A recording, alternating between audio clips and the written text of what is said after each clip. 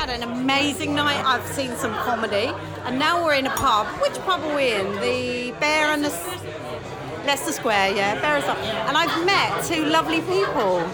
So I am Lorraine from Scotland, yes, so we were down for the weekend. We were at Wimbledon yesterday, we had a brilliant time watching the final, and now we're here in one of the most authentic bars in London. I love the atmosphere, I love the fact you can go on a Monday night, and it's amazing.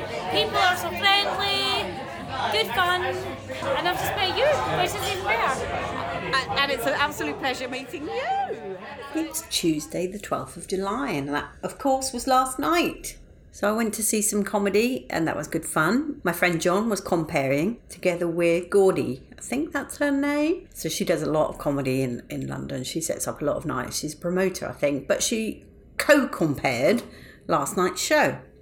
Afterwards, we went for another drink. There was a few of us left.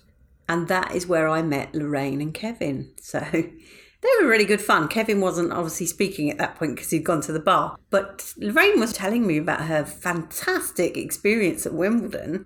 She'd been given the tickets by a friend. I think he reports on sports. So he gave her the tickets, and she was in with the great and the good. She showed me all the photographs. She had a selfie with, I think it was Richard E. Grant. She told me about all the other people that were around her. But the best photo, I would say probably 4 or 5 rows in front, was Tom Cruise. None other than one of my 2 top Toms. She said he was very, very dishy. And I'm thinking, yeah, I can see that. Even though he's not that tall, he's a real hunk, isn't he? Well, maybe not to some of my listeners, but I like him, and Lorraine liked him.